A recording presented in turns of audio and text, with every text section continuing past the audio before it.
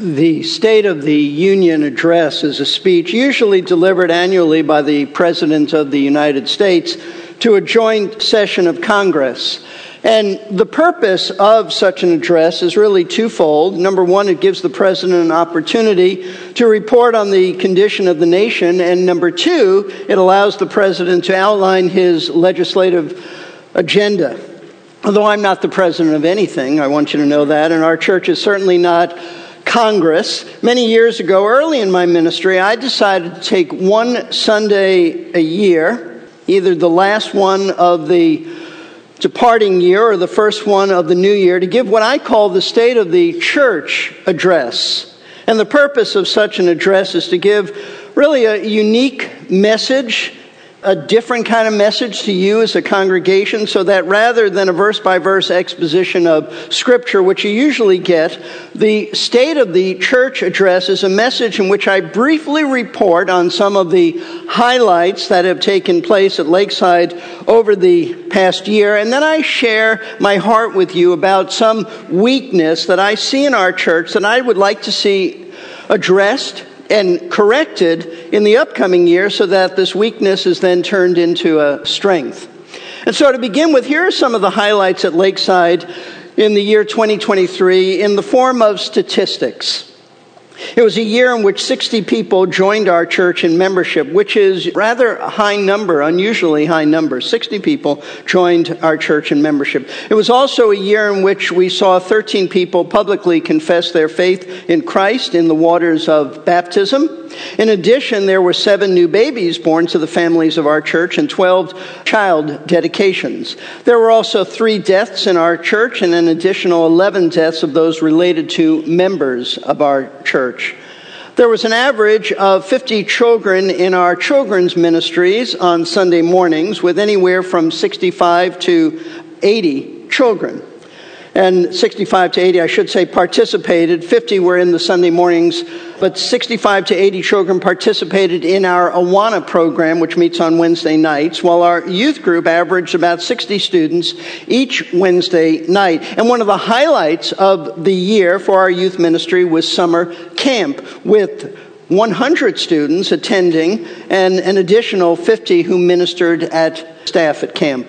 Our Wednesday night and Thursday mornings Insight for Women's Bible Study had another great year with an average attendance of about 100 women as they closed out the year with the diligent study of the book of Revelation. And our early Friday morning men's study also had a very good year with about 30 in attendance, and also 20 to 25 men regularly attending the Monday night men's study, with a number of other people in our church who were part of a few home fellowships and studies that meet in our community. In addition, Lakeside Christian School experienced God's blessings with 340 students enrolled this past year and the anticipation of 380 students for next year. And verse-by-verse radio, which I seldom talk about, but I will now because it's fitting. Verse-by-verse radio continued its outreach, covering 22 counties in Central Florida, being heard from Fort Myers to Gainesville and from Clearwater to the other side of Orlando. And a remarkable statistic of this ministry is that based on the best listener data available, it is estimated that verse-by-verse radio is heard by about 100,000 listeners each week here in the Central Florida area. And in addition to being heard in Florida, well, we give the Lord His glory. This radio program is also being broadcast on Saturday nights on a radio station in Connecticut, which covers the greater Hartford area, which has a population of over 2 million people. And a ministry of Lakeside that you may not be familiar with is an app called Sermon Audio. People can download sermons from that app from doctrinally sound Bible teachers from all over the world, literally all over the world. You have to sort of have a doctrinal standard to join this. Well, we joined this app 9 years ago, and since that time, there have been over 48,000 downloads of Lakeside sermons, and this past year, People from 41 states and 34 foreign nations, including nations that are literally closed to the gospel, downloaded over 3,000 sermons from the Lakeside pulpit. Also, while we have no way of knowing how many people actually watch our live stream telecast, because there could be a bunch of people together gathered in a room, we do know that on average there are about 100 views each Sunday from this past year, and over 1,500 subscribers to this ministry, with people not only watching from the United States, but also from Canada, India, Australia, the United Kingdom, South Africa, and Singapore. I wonder who's watching in Singapore. I'd like to know them. Now, folks, I understand these are just some of the statistics of our church, and they're very good statistics. They're very positive statistics, but they're only statistics. Statistics don't tell the whole story. Only eternity will reveal the impact that the ministries of our church have had upon individuals. Numbers don't always tell the story, but eternity will reveal the impact that the ministries of this church have had on individuals. And only eternity will reveal the impact that the missionaries we support around the world have had in the lives of people they've ministered to. And only eternity will reveal the impact of the missions trips and the training of nationals through SOS ministries that the people of Lakeside have been involved in. In addition, 2023 was a year in which a multitude of other ongoing Lakeside-sponsored ministries took place in our church that really are far too numerous for me to mention by name, so I don't want to leave any out, but there were many, many ministries that have gone on, and I can assure you that they have continued to function with the blessings of God upon them. And how many individual lives were meaningfully ministered to this last year through you, the members of our church. How many people did you touch in your life? Only God knows, and only eternity will reveal. Now, on a personal note, the year 2023 was a rather difficult year for me health-wise. Not only did I have open heart surgery, which took me away from you for a number of months, but I also had to have, and some of you know this, some don't, but I had to have a procedure to blast a massive kidney stone that apparently had been growing in me maybe my whole life, because it was that huge, and I didn't know it. It was also a year in which, and this will be new for some of you because I've not said this publicly, but I've said, some people know this, that I was diagnosed with a condition known as silent acid reflux, which is the cause of my chronic cough. It's treated, it's controlled by foods that I eat. Now, going back to our church, I view the year 2023 as a great year for Lakeside, a year in which God's gracious blessings continue to be poured out upon us as a church, as He uses us, has used us, and we trust He will continue to use us to advance His kingdom. But now, turning to what I'd like to see take place at Lakeside in this upcoming year, I do have a specific burden, a very real burden that I'm going to share with you today. It has been a burden on my heart for some time now, but only recently did it seem to crystallize in my mind as to how to properly address this burden so that we can correct this weakness and turn it into a strength of our church.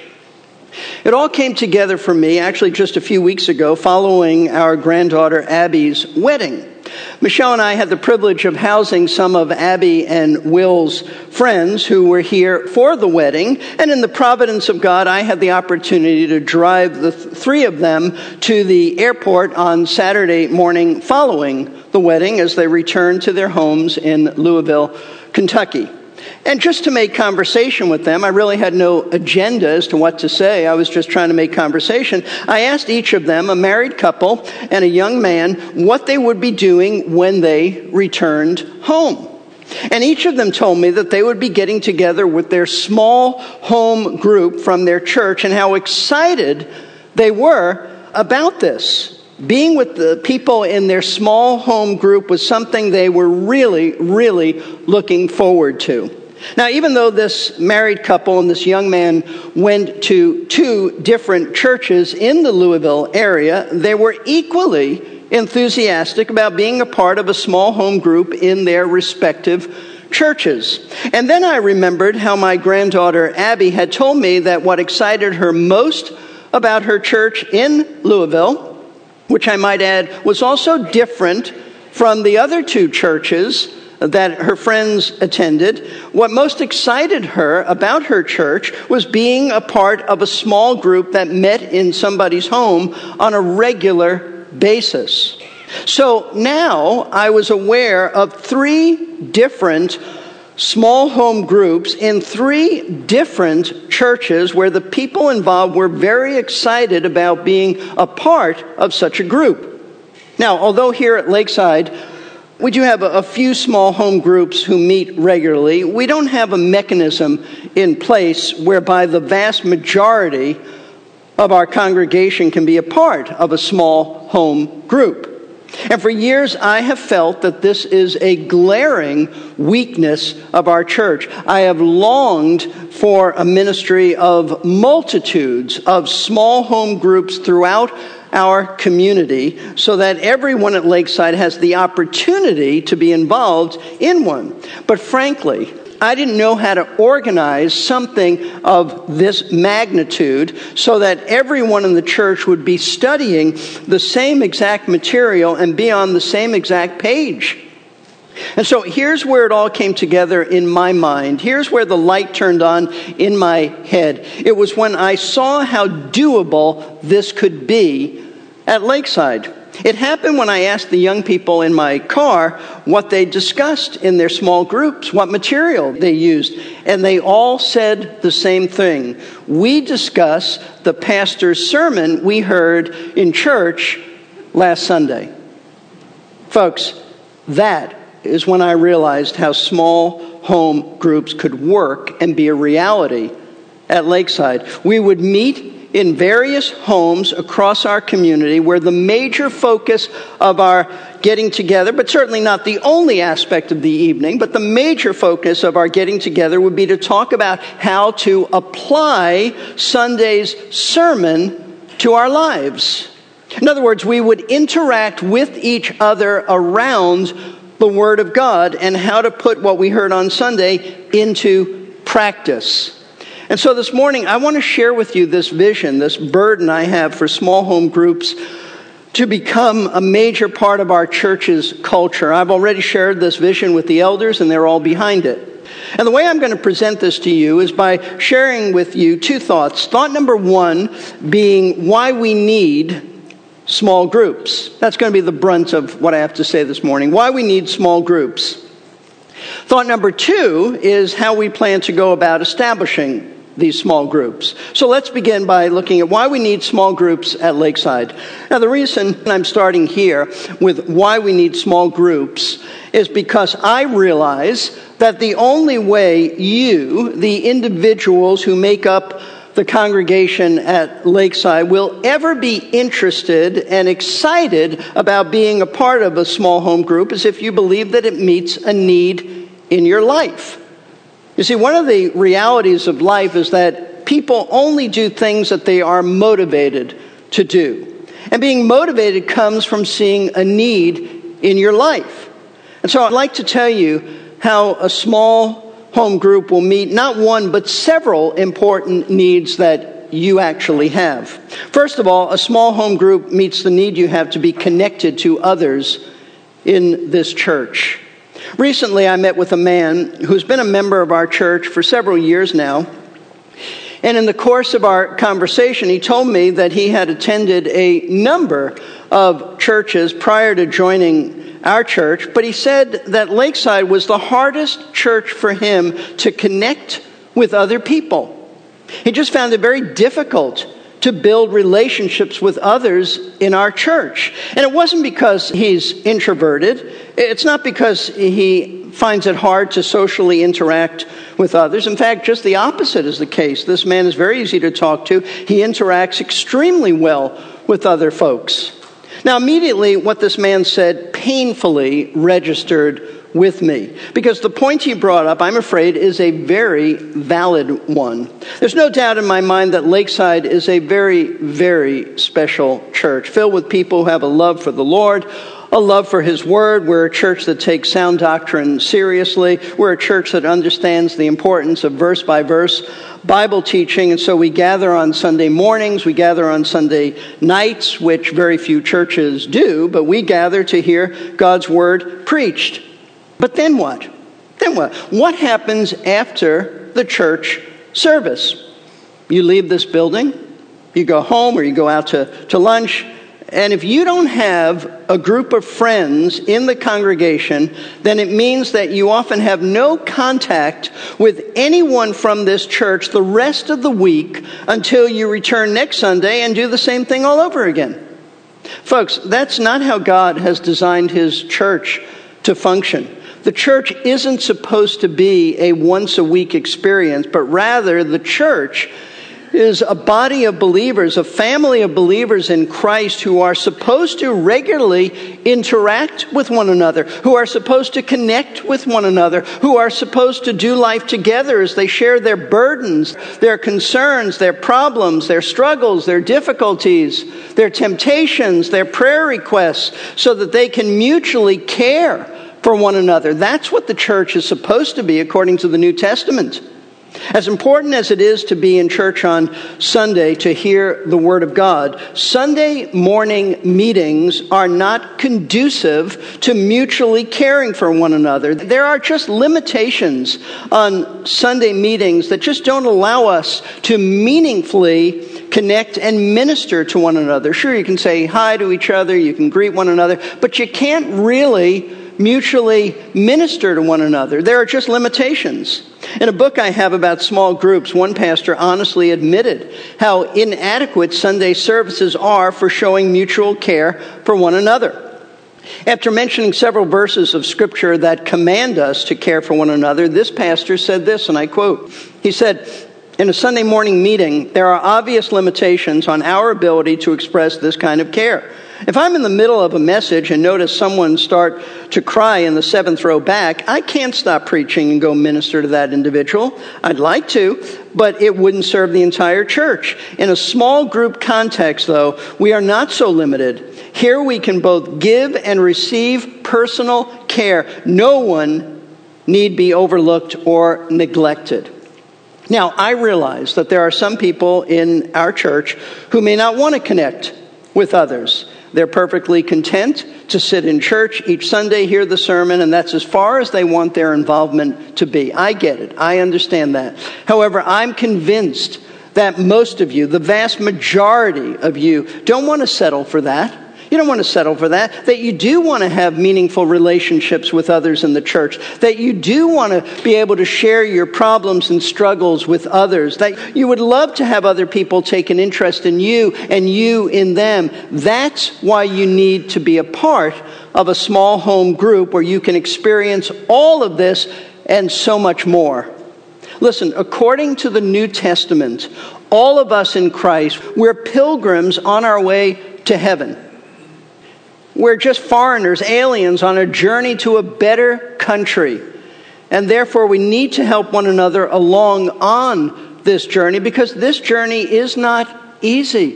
It's hard and it's filled with trials and pains and sufferings and a lot of tears. And we need one another to help carry our burdens and our cares. This is why when the apostles penned their New Testament letters addressed to congregations of local churches, they had so much to say about our relationships with one another and how we are to treat one another, how we are to help one another.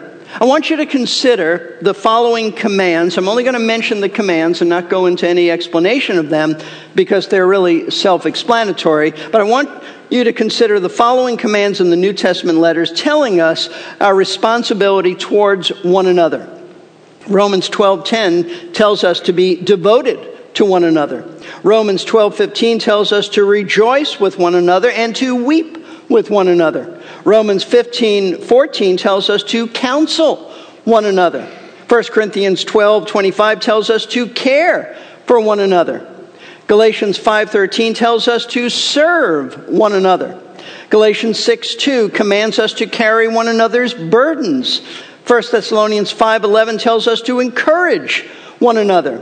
Hebrews 10:24 tells us to spur one another on or to stimulate one another. James 5:16 tells us to confess our sins to one another. And James 5:16 also tells us to pray for one another. Now, folks, these commands, which are commands, not suggestions, these are divine commands, can possibly be lived out on a Sunday morning in church.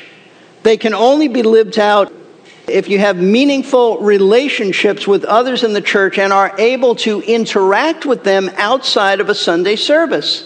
These commands can only be carried out if you are connected to one another and are in a setting that is naturally conducive to opening up and sharing with one another. And that's exactly what small home groups do. They create an environment, they create a context, they create a setting that naturally encourages interacting with others so that you know what's going on in their life, they know what's going on in your life, so that you will know then how to mutually care for one another.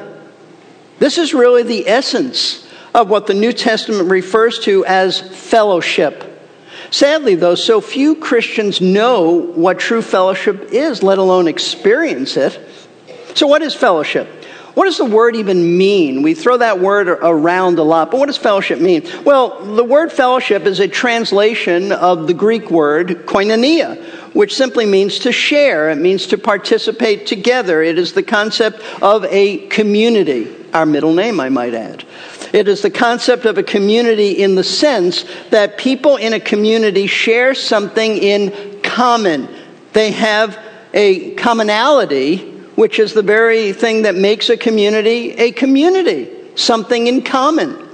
Here's a good explanation of Christian fellowship by a pastor I recently read. He said, "What is fellowship as defined in the New Testament? Just this: participating together in the life and truth made possible by the Holy Spirit through our union with Christ. Fellowship is sharing something in common on the deepest possible level of human relationship, our experience of God Himself." Now, there are lots of things that we have in common with many other people, and we can share and talk to others about these things. Like what? Well, if you're in those years of life where you're raising children, you talk to other parents who are raising children. Or if you're older, grandparenting, you have that in common. Or perhaps a love for a certain sport or a team or a similar career, the experience of being in school, a similar hobby, things of that nature, things you have in common with others. You can do that with anybody, Christian or non-Christian, as long as they share similar interests with you. However, only believers in Christ can experience Christian fellowship, because only believers in Christ experience certain spiritual realities that are uniquely common to them, which nobody outside of Christ even understands or can relate to. And that's what makes our fellowship with other believers so precious and something we so desperately need. Listen to what the Word of God says about our fellowship with one another. The Apostle John wrote these words in 1 John, his first letter, chapter 1, verse 3. This is basically how he opened the letter. He said, "What we have seen and heard, we proclaim to you, so that you too may have fellowship with us. And indeed, our fellowship is with the Father and with His Son, Jesus Christ."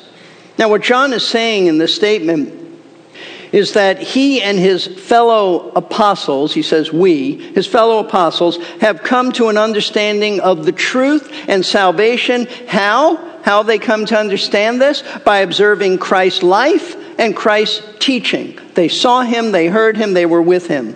And as a result, they now, John says, they now have fellowship with God the Father and with God the Son, Christ. And they didn't keep the truth about Christ and salvation to themselves. He says they proclaimed it to others so that these others also may have fellowship not only with the Father and with the Son, but with them as well, meaning with whom? The apostles, other believers. In other words, once we are saved, not only do believers have fellowship with God, but we also have fellowship with other believers as well. And folks, that fellowship necessitates that we share. That's the meaning of fellowship, to share We share our understanding of the truths about Jesus with one another, and that involves our wrestling and struggling with how to apply biblical truths to our lives. Listen to these meaningful words from theologian J.I. Packer on how Christian fellowship works and why we all need it. Packer said this, he said, "Fellowship is a sharing with our fellow believers the things that God has made known to us about himself in hope that we may help them to know him better and so enrich their fellowship with him." Fellowship is, secondly, a seeking to share what God has made known of himself to others as a means to finding strength, refreshment, and instruction for one's own soul. So, this kind of meaningful sharing, it's never going to take place on a Sunday morning in church. The service isn't designed for that. It's designed for corporate worship, for the hearing of the Word of God preached.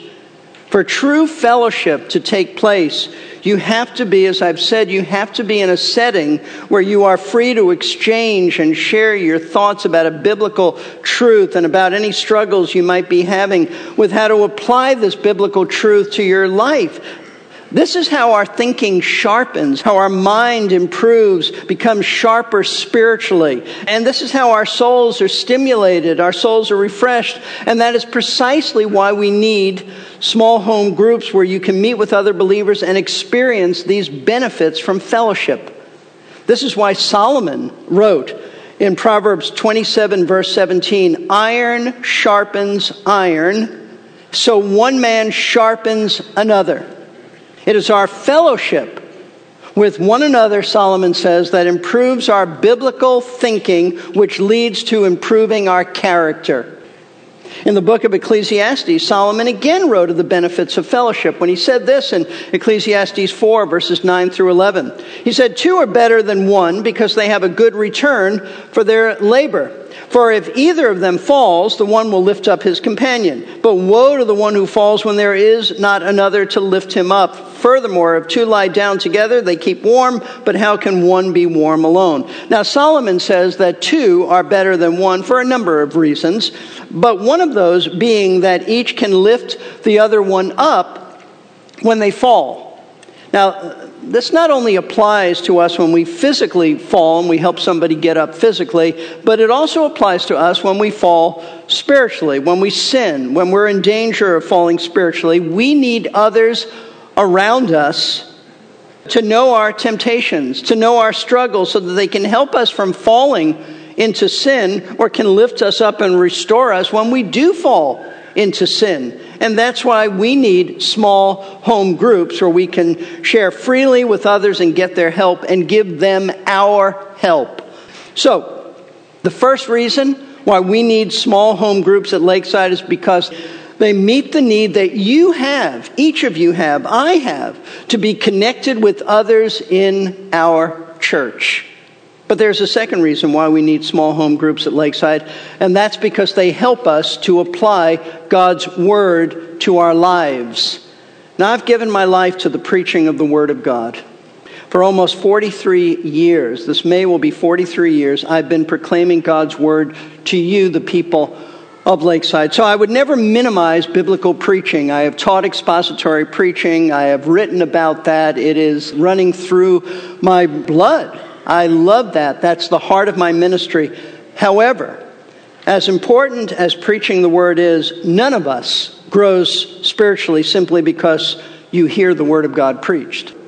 And no one grows spiritually simply because you understand the Word of God that's been preached. You see, the way we grow spiritually is by, note this, applying God's Word to our lives, obeying Scripture, by putting into practice biblical truth. That's how you grow.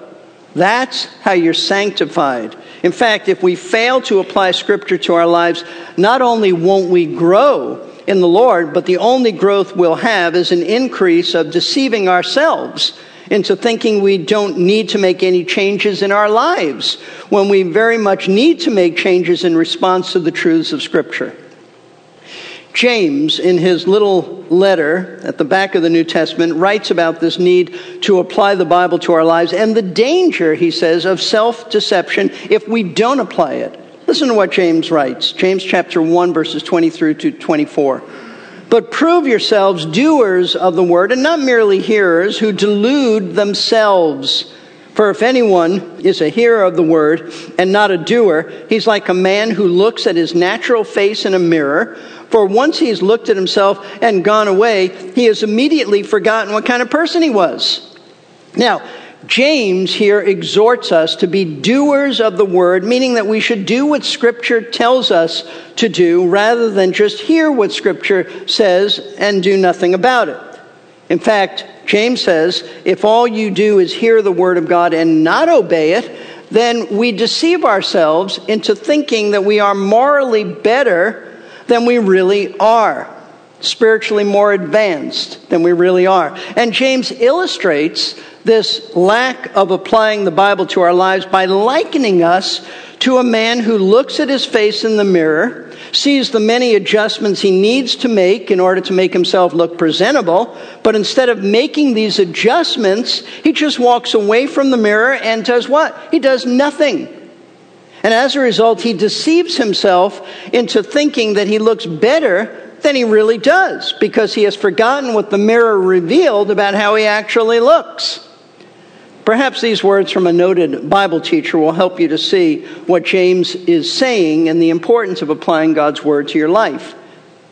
He said, I don't know anybody who wakes up in the morning, looks in the mirror, and then leaves the house without making some strategic changes. In fact, most of us spend considerable time in front of the mirror each morning assessing the damages from the night before and making the necessary repairs. He said, according to an article I once saw in Newsweek, a typical man's lifetime will include a total of 7 years in the bathroom. Much of that time will be spent looking in the mirror as we make increasingly futile attempts at damage control.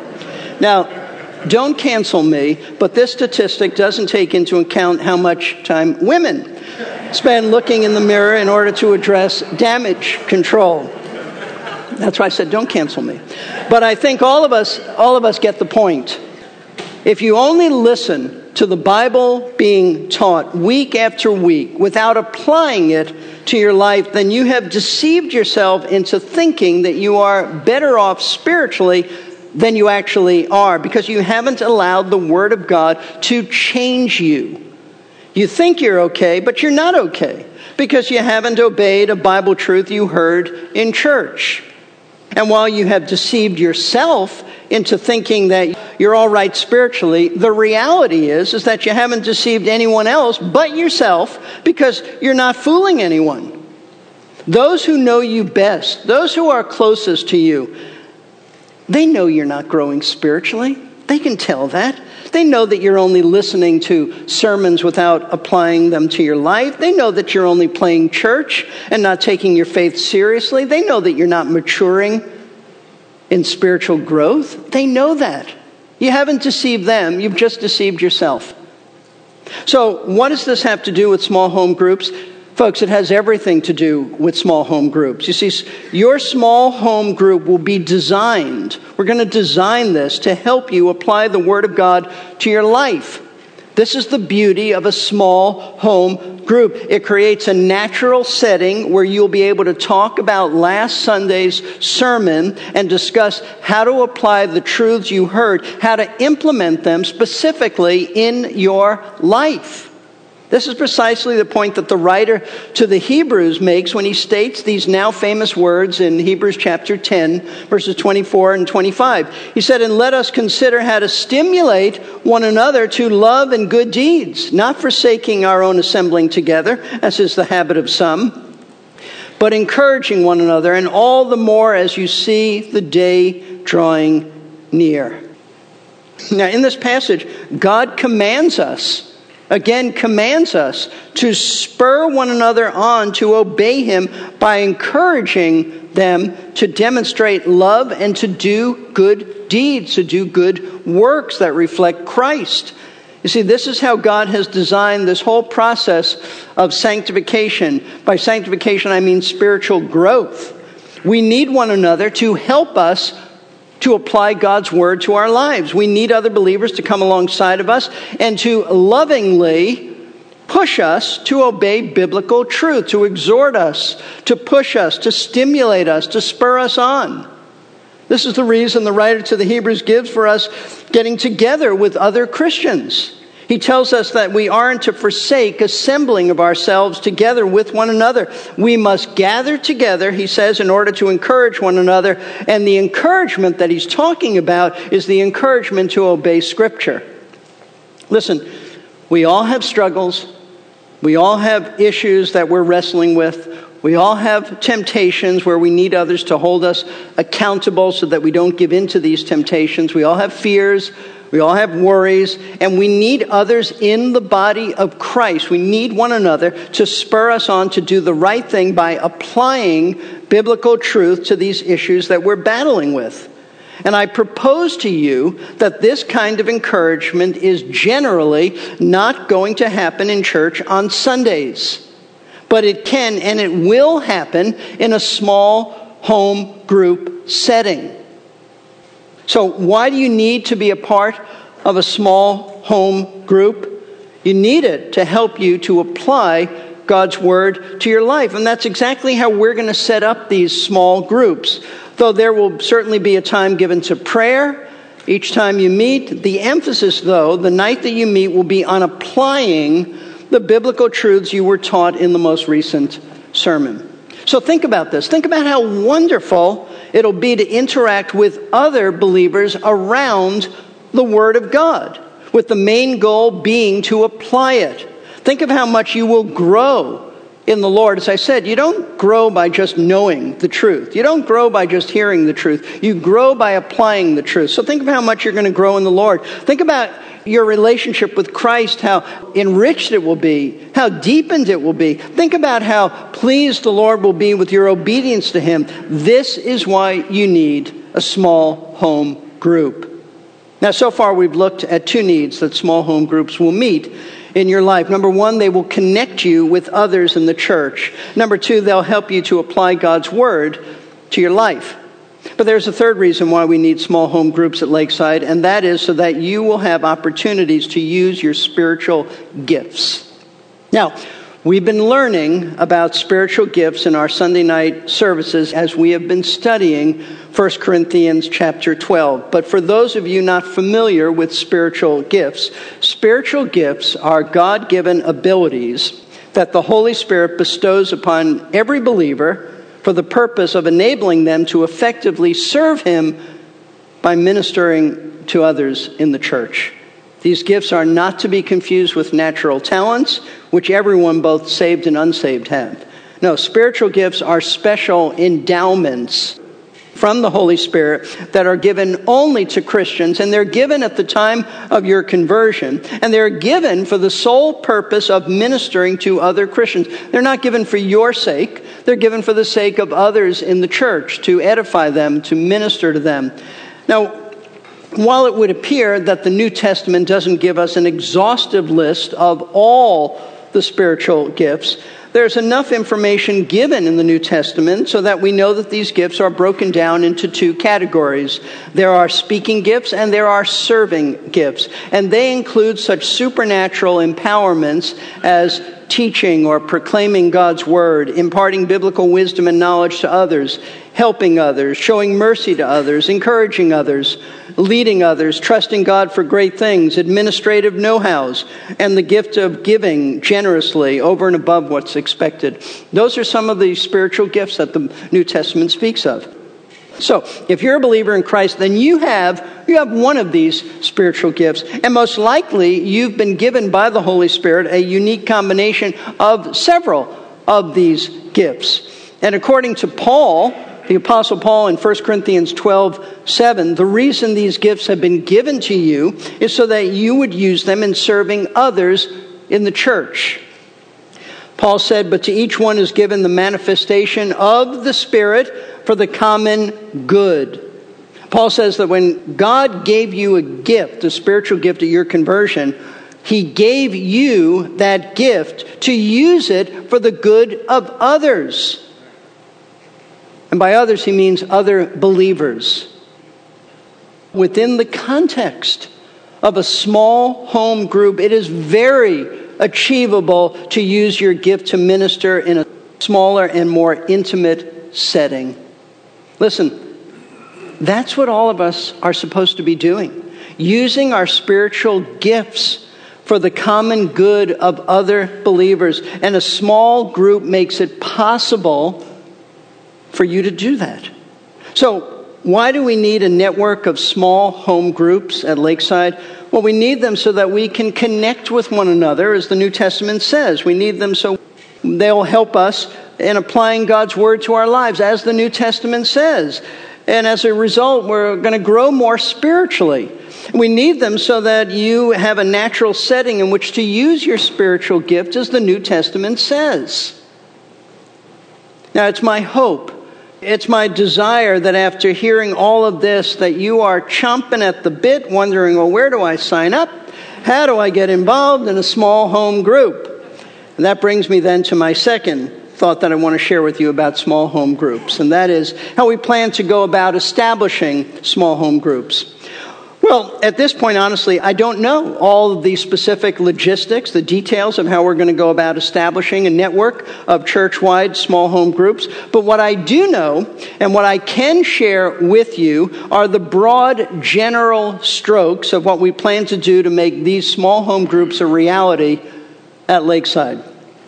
Pastor Jack Jenkins is going to take the lead in establishing this ministry. Jack will be assisted by Oliver Smith and by myself. We'll work together. And in the next few months, we will be working to train men to lead these small home groups. We will be dividing the congregation into areas where you live and then establishing small groups in those areas. Now, at this point, we haven't worked out the times when these groups will be meeting. That's what we plan to do. There's a lot of planning to go into this. There's a lot of things we have to think through. So I ask you to pray for the Lord to give us wisdom as we work on the nuts and bolts of this plan. I am reminded of what the psalmist said, unless the Lord builds the house, they who labor in vain. So we certainly want the Lord to be at the center of this, and I'm confident He is, because everything I've shared with you this morning is based on New Testament truth. So pray for us. Pray for these small home groups to become a reality in our church. I would anticipate in the next few months you'll be hearing more about this. So we want these to spring up. We want the Lord to be glorified and His people effectively ministered to. So going back to this past year, overall, I would say the year 2023 has been a good one for us at Lakeside. God has blessed us, and I am thankful to Him for that. But I want this next year to be even better, as we work harder, as we work even more diligently than ever before to carry out ministry for Christ and His honor and His glory. And my desire and prayer is that ministry at Lakeside in the year 2024 will include a network of many functioning small home groups where you are connected with others, where you are helped in applying the scriptures to your life, where you can use your spiritual gift to minister to others. And I hope that you'll join me in praying for this reality, for these small home groups to become a reality. And I hope that next year, when I give the State of the Church address, I'll have the joy of sharing with you something about these small home groups. Now, this has been a message addressing issues related strictly to our church family. But if you are not yet a believer in Jesus Christ, then these issues, I understand, they're totally irrelevant for you. They're totally irrelevant for you. There's only one relevant issue for you, and that is that you need Jesus Christ as your Savior and as your Lord. He died on the cross on behalf of sinners in order to pay the penalty for sin, so that upon repenting of their sin and trusting Him alone for their salvation, those who do this would be forgiven of all of their sins and guaranteed going to heaven when they die. If this has not yet been your experience, then I urge you, I exhort you, I plead with you to fall upon the mercy of God by repenting of your sin, which means forsaking your sin and turning to Christ, trusting him alone for salvation. Tomorrow we start a new year. None of us are promised a new day. There's nothing in the Bible that says you will live tomorrow. Before the night is over, before this day is over, some of you may be dead. You don't know what the future holds. So don't think, well, I have all this time to make a decision for Christ. I have all this time to trust him. You don't know how much time you have. So that's why the scripture says, today is the day of salvation. Today, if you hear his voice, don't harden your heart. You aren't promised tomorrow. If you'd like to speak to one of our pastors about this, about turning to Christ for salvation, then just see me as we close the service. Let's pray. Our Father, we thank you for what we've been able to hear this morning. I pray, Lord, that what has been proclaimed will be received with receptive hearts. I do pray for the reality, Lord, of these many small home groups that people will be a part of. I pray it will be one of the most exciting things of our church, one of the most exciting features of our church. And like the 3 young people that I know and others who are excited about their home small group, I pray that the people of Lakeside will be equally excited about theirs.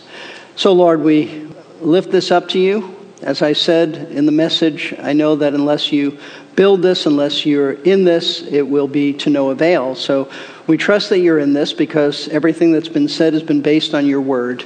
And Lord, we do pray for any here who have never trusted Christ. We pray that you'll open their hearts to the gospel. For any who are watching by live stream, we pray that you'll open their hearts to the gospel if they've never turned to Christ. And may this last day of this year be the first day of their new life in Christ. Draw them to yourself. We pray all of this in Jesus' name. Amen.